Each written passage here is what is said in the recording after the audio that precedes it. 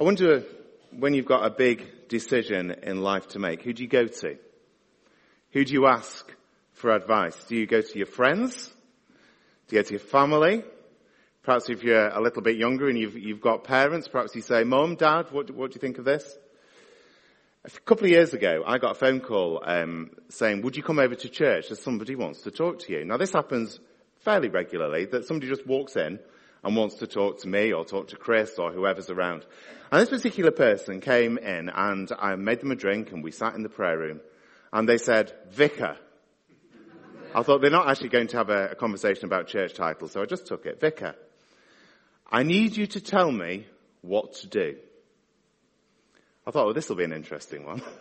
This will be an interesting one. So we have a conversation and it turns out that this person had a huge life-changing decision to make. They were in Lim, possibly for a couple of weeks, and then they were moving on, and they were thinking about emigrating to the other side of the world. But they couldn't make the decision. So they said again, Vicar, I need you to tell me what to do. So we had this conversation, and I tried to do the old thing of saying, well, what do you feel is the right thing?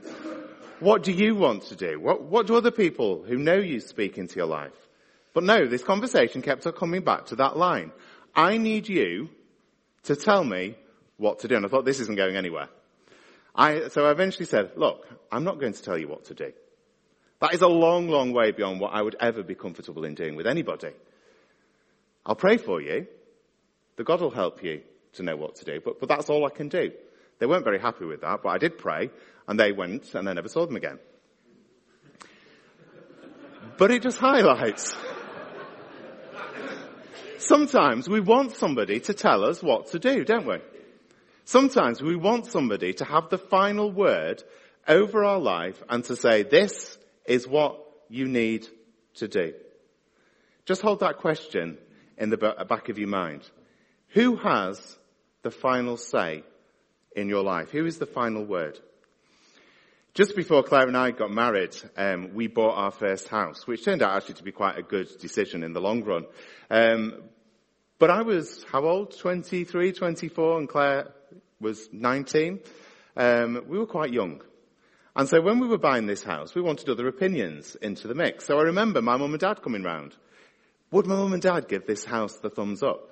My brother, who's a builder, would he give it the thumbs up? Was it subsiding or was the roof about to blow off? But we were looking for other people to kind of abdicate that final word to and say, would somebody else speak into our lives? I think as far back as we can trace human history, people have always tried to find something else to speak into their lives. Something else, if you like, to have a final word. Sometimes it's just seeking good advice. Don't hear me wrong this morning. It's good to seek advice. It's good to seek wisdom from our friends and family. But people have sought advice from the stars, haven't they? People seek advice from gods with a small g. They seek it from the dead. They seek it from trinkets and from tea leaves and from almost all kinds of sources. Who will be the final word? Mike, if we could have the PowerPoint up. Today we're starting a new series and we're going to be working our way through the book of Hebrews, which is one of the longer of the New Testament letters. It's the most incredible book, and I hope as we go through it you'll get a real love for the writing that is in the book of Hebrews. There's some interesting stuff in it as well, so we'll be on a bit of a roller coaster over the next few weeks. So just a bit of an intro to this book. Written sometime before AD 70, most scholars agree that this is the case. We'll see why as we go through the book, but that appears to be what is the case. It's written to Jewish Christians, hence the title, the letter to the Hebrews, people who know their Old Testament, people who know a lot of the backstory of what God has already done. So as we go in, expect loads of Old Testament references, loads of Old Testament imagery coming in. If you've got a church Bible in front of you in a moment, when we turn to Hebrews 1, you'll see that you also need copies of your Dead Sea Scrolls available. So you can bring those with you next week as well. Who is it written by? Well, this is the interesting one. It doesn't say. And nowhere in the New Testament does it give any hints. And the early church didn't seem to know either. Origen, writing in about 240, said, the Lord alone knows. And that's probably as good an answer as we're going to get. A bit later on, people started to say, well, is it by Paul? And if you've got a King James Bible, it will label it as the epistle by Paul to the Hebrews. But that's a later tradition. It's not an early one. Some people have said it's by Apollos or Barnabas or the husband and wife team about Aquila and Priscilla. But the Lord knows. And that's where we have to rest. But what we do know is that very early on in the life of the church, people realized this book was inspired by the Holy Spirit. That this was scripture, that this was God speaking to the church. And it became important to the church very early on. What's it about? Well, if we want to say anything that the book of Hebrews is about, it's Jesus is greater than, and then whatever it is that comes next. So this week we're going to see in the passage that Jesus has a name that is greater than that of the angels. And we're not talking about Mike and Barbara here. But a name that is greater than that of the angels. We'll also see that Jesus is greater than Moses. That Jesus is greater. He fulfills and brings about a new and a better way, a new covenant. So that is really what the book is about. So let's dive in. If you've got a church Bible in front of you, we're going to read Hebrews chapter 1. It's on page 1136 if you've got a church Bible.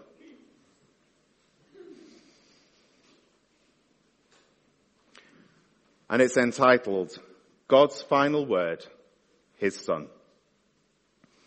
In the past, God spoke to our ancestors through the prophets and many times and in various ways.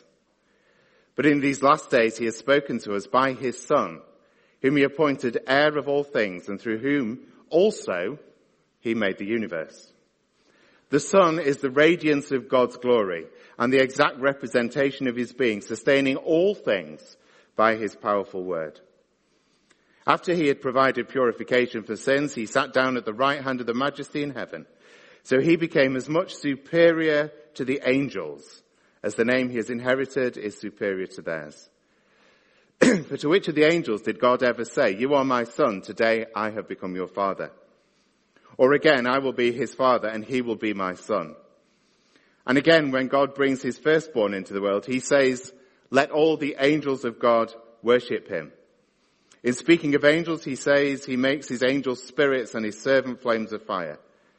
But about the Son, He says, "Your throne, O God, will last forever and ever.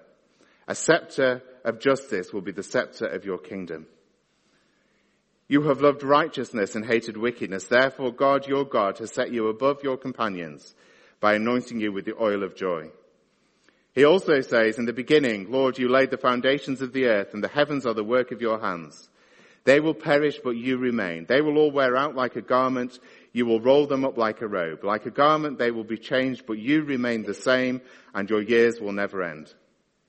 To which of the angels did God ever say, "Sit at my right hand until I make your enemies a footstool for your feet"? And not all angels, ministering spirits, sent to serve those who will inherit salvation. Amazing words, aren't they? Amazing words.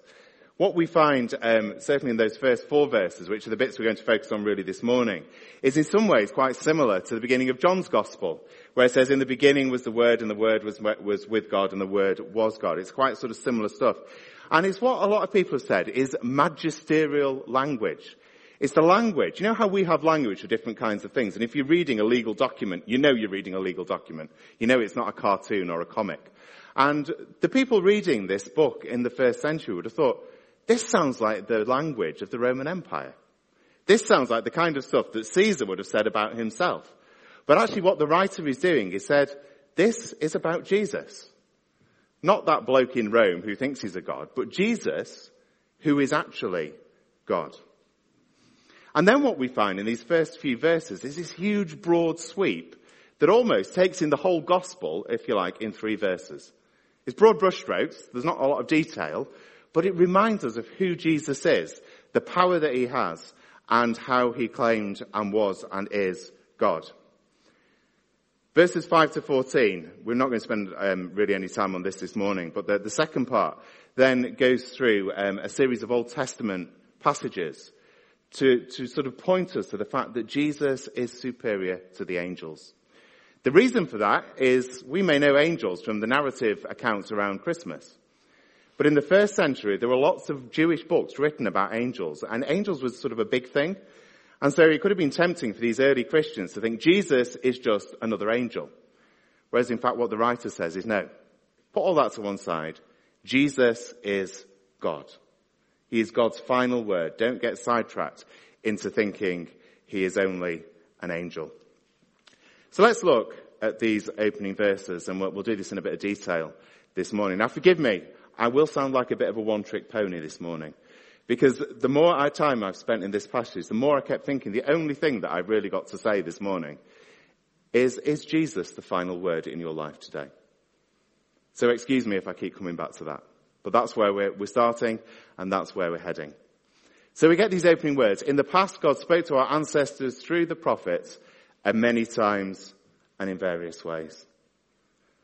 Don't know about you, but it's incredible that God desires to speak to us at all, isn't it? That God longs for relationship, that God longs to communicate. And if you read through the Bible, you'll actually find right from the first days that God is seeking out relationship. Back in the Garden of Eden, you get Adam and Eve, and even after things have gone wrong, you get this beautiful sort of image of God walking in the cool of the day, seeking out Adam and Eve to have friendship, relationship with them. But then we know the account, it all goes wrong and things start to fall apart. But God hasn't finished with his creation. He keeps speaking. He keeps calling after people, running to people, longing to reach out to people. And so we get, a bit later on, we get Abraham, this man who lived in Ur of the Chaldeans in what is in modern day Iraq, who didn't, from the best of our knowledge, know a lot about God, if anything about God. And suddenly God calls him and says, come on a journey with me. And so starts the great rescue plan that would lead to Jesus. Right through the Old Testament, we see God speaking again and again through prophets, through priests, through kings, through poets, through musicians, through miracles, through the parting of seas. He speaks through acts of judgment, but also through merciful acts of rescue. And he keeps speaking, and he keeps revealing more of himself.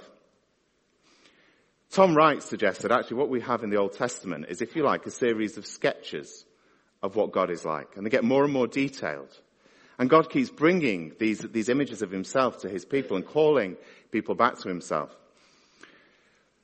Over recent months, I found it really interesting to watch the building work progress.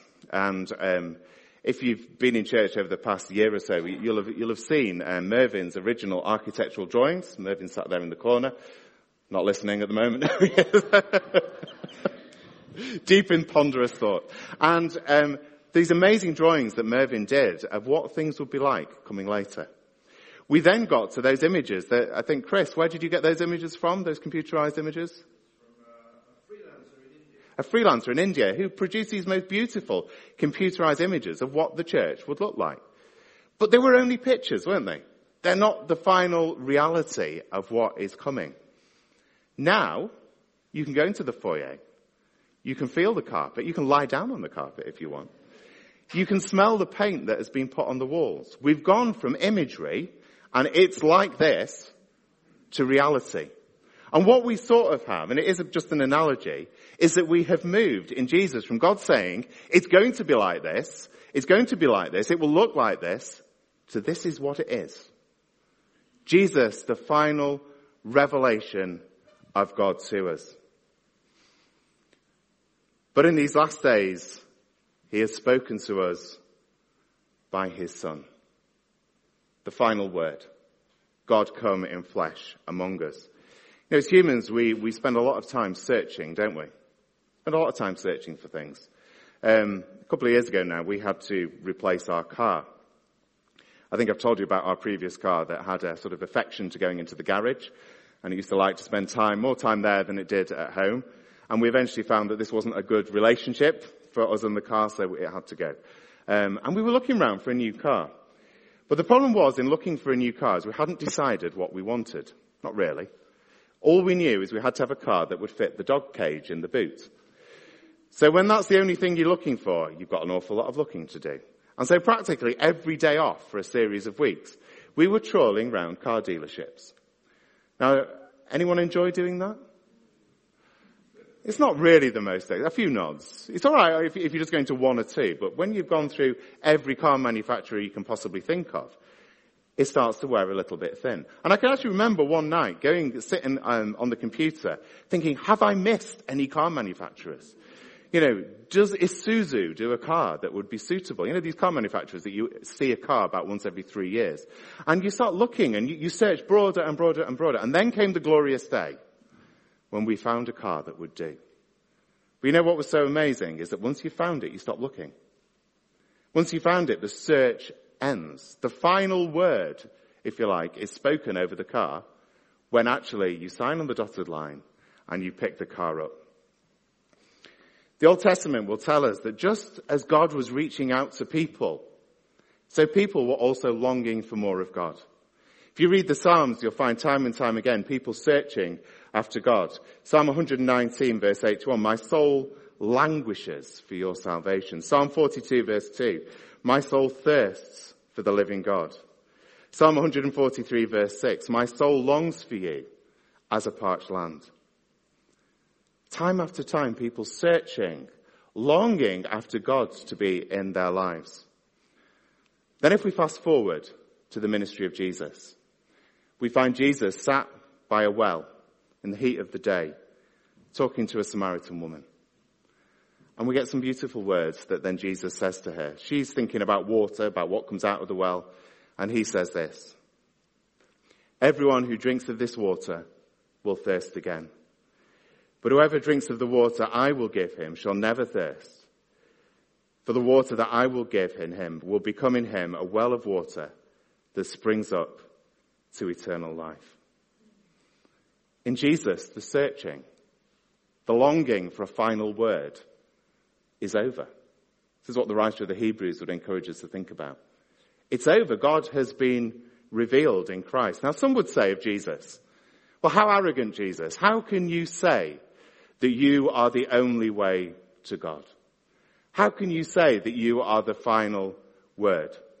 And it is true, many people since Jesus' day and before Jesus' day have claimed to speak on behalf of God. Many people have said, well, I'm the final word. No, I'm the final word. And often in very contradictory ways. But think on it for a moment. If this passage is to be believed, and I believe it is to be believed, Jesus is the exact representation of God. He is God himself. Who else can add anything to God once he has lived amongst us? Who else can add to God once God himself has been revealed? C.S. Lewis famously said in Mere Christianity, and if you've been on the Alpha course, you'll have probably already come across this quote. A man who was merely a man and said the sort of things Jesus said would not be a great moral teacher. He would either be a lunatic on the level with a man who says he is a poached egg, or else he would be the devil of hell. You must make your choice. Either this man was and is the Son of God, or else a madman, or something worse. Do you believe it? Do you believe what Jesus says about himself? Do you believe what the writer to the Hebrews says about Jesus being God's final word? If you do believe it, does it bring you security? Does it bring you peace in our troubled world? We've sung My Lighthouse. You bring peace in our troubled sea. Do you believe that that is what Jesus brings this morning? Now, God is still speaking. What the writer says here doesn't mean that God has no longer wants to speak to us. And God still speaks through various ways, through prophets and poets and songs and preaching, through testimony and words. But he doesn't speak any longer to reveal who he is in the sense of saying anything more about who his nature is. He just speaks to encourage us to become like him and to follow more closely in his ways. Verse 2, whom he appointed heir of all things and through whom he also made the universe. Jesus is the Lord of creation. He is God's first word and God's last word, the Alpha and the Omega. What I love in that sentence is that word also. My alsos in life. If somebody said, what did you do the other day? I'll say, I did X, Y, and Z. I also went to Sainsbury's. Jesus' also is that he made the universe. It's a bit of a different also than the kinds of also that we tend to live with. But what we have in these verses is really, in 4 words, the basis for reality. The basis for everything that we see. This is not a scientific manual. This is not about how, but it's about the who. Who is the origin of the universe? It's Jesus. God's agent of creation, through whom, through his very breath, the world was made. the Son, is the radiance of God's glory, the exact representation of his being. You know, there's no wriggle room in this passage. For those who would say Jesus is a bit like God, but not quite. Or Jesus is just a very good teacher who had an extra bit of God's Spirit in him. Jesus is the exact representation, the imprint. And the language that's used there, if you're into coins at all, coins carry an imprint on them, don't they? And if you've got a coin in our country, they carry the Queen's head on it. Or something that is meant to look a bit like the Queen. I'm never quite sure that they actually do. But every coin that is minted at the same time will have the exact imprint. They'll all be the same. That was the same in the days of the Roman Empire. So every coin would have the emperor's head on, and each one that had been made in the same time would look exactly the same. Jesus is exactly the same as God because he is God himself. There is no wriggle room here. What we see is the radiance of God's glory. And so too, we are called to radiate Jesus to the world around us. Sustaining all things by his powerful will. Jesus is both creator and sustainer. You know, we live in a world of insecurity, don't we? I think one of the things that I've really noticed about this coronavirus is just the sense of fear that it's bringing into communities, into society. But that's just one thing, isn't it? You know, we put the news on and we hear all about climate change. We hear about flooding, but we also hear about drought. We hear about fires raging in Australia, and then weeks later we're hearing about the same places being flooded out. And it just seems that we live in a world of great insecurity. Who has the final word on our planet? Is it the United Nations? The World Health Organization? Trump? Boris? Greta? I don't know. Who has the final word? Who has the final say? Well, the writer would tell us that even in our sin-marred, broken world, that is longing for God to come back, for Jesus to return, and to make everything new, even now, Jesus is Lord of creation.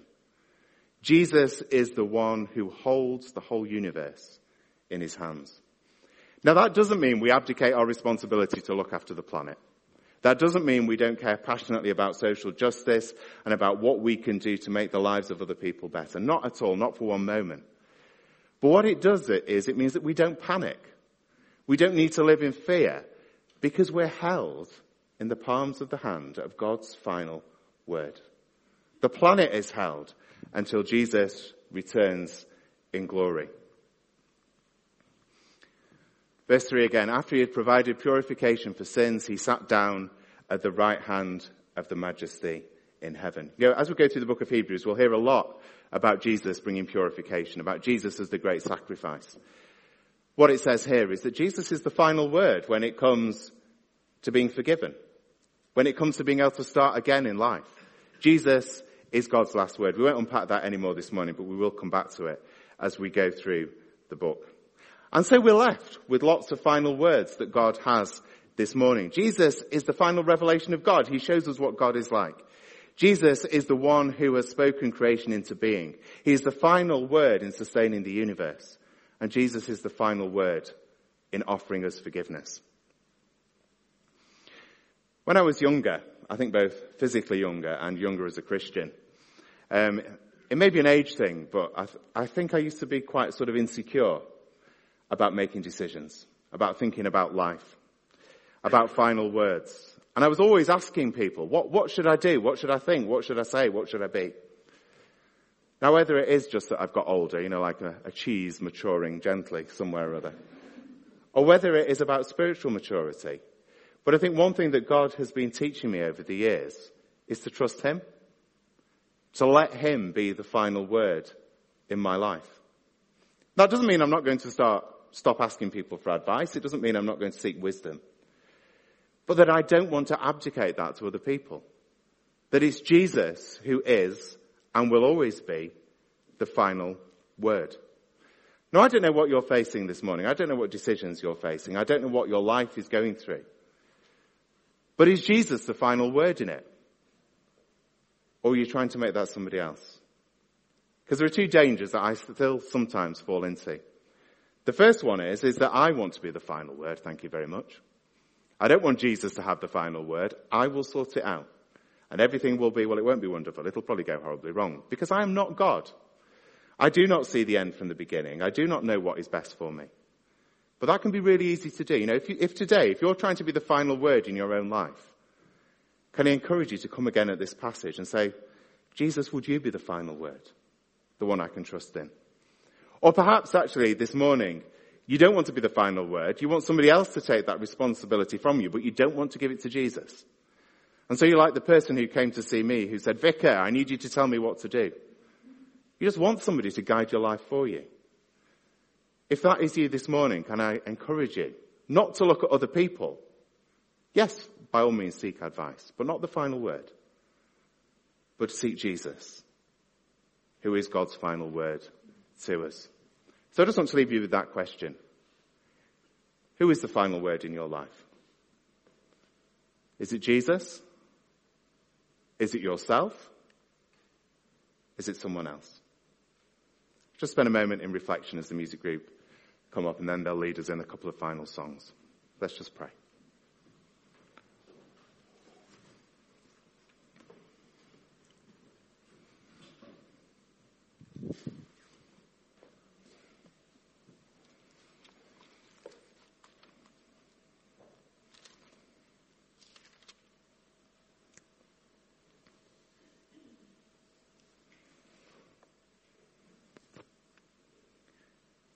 In the past, God spoke to our ancestors through the prophets at many times and in various ways. But in these last days, he has spoken to us by his Son. Lord, I want to pray that you'll help us to rest in confidence in those words this morning, to bring our securities, our vulnerabilities, our sense of wanting to be in control, and to lay them at your feet, and to acknowledge you and worship you for who you are. Jesus, the name that is above every name. Lord, help us not just to be hearers of your word, but people who put it into practice. For Jesus' sake. Amen.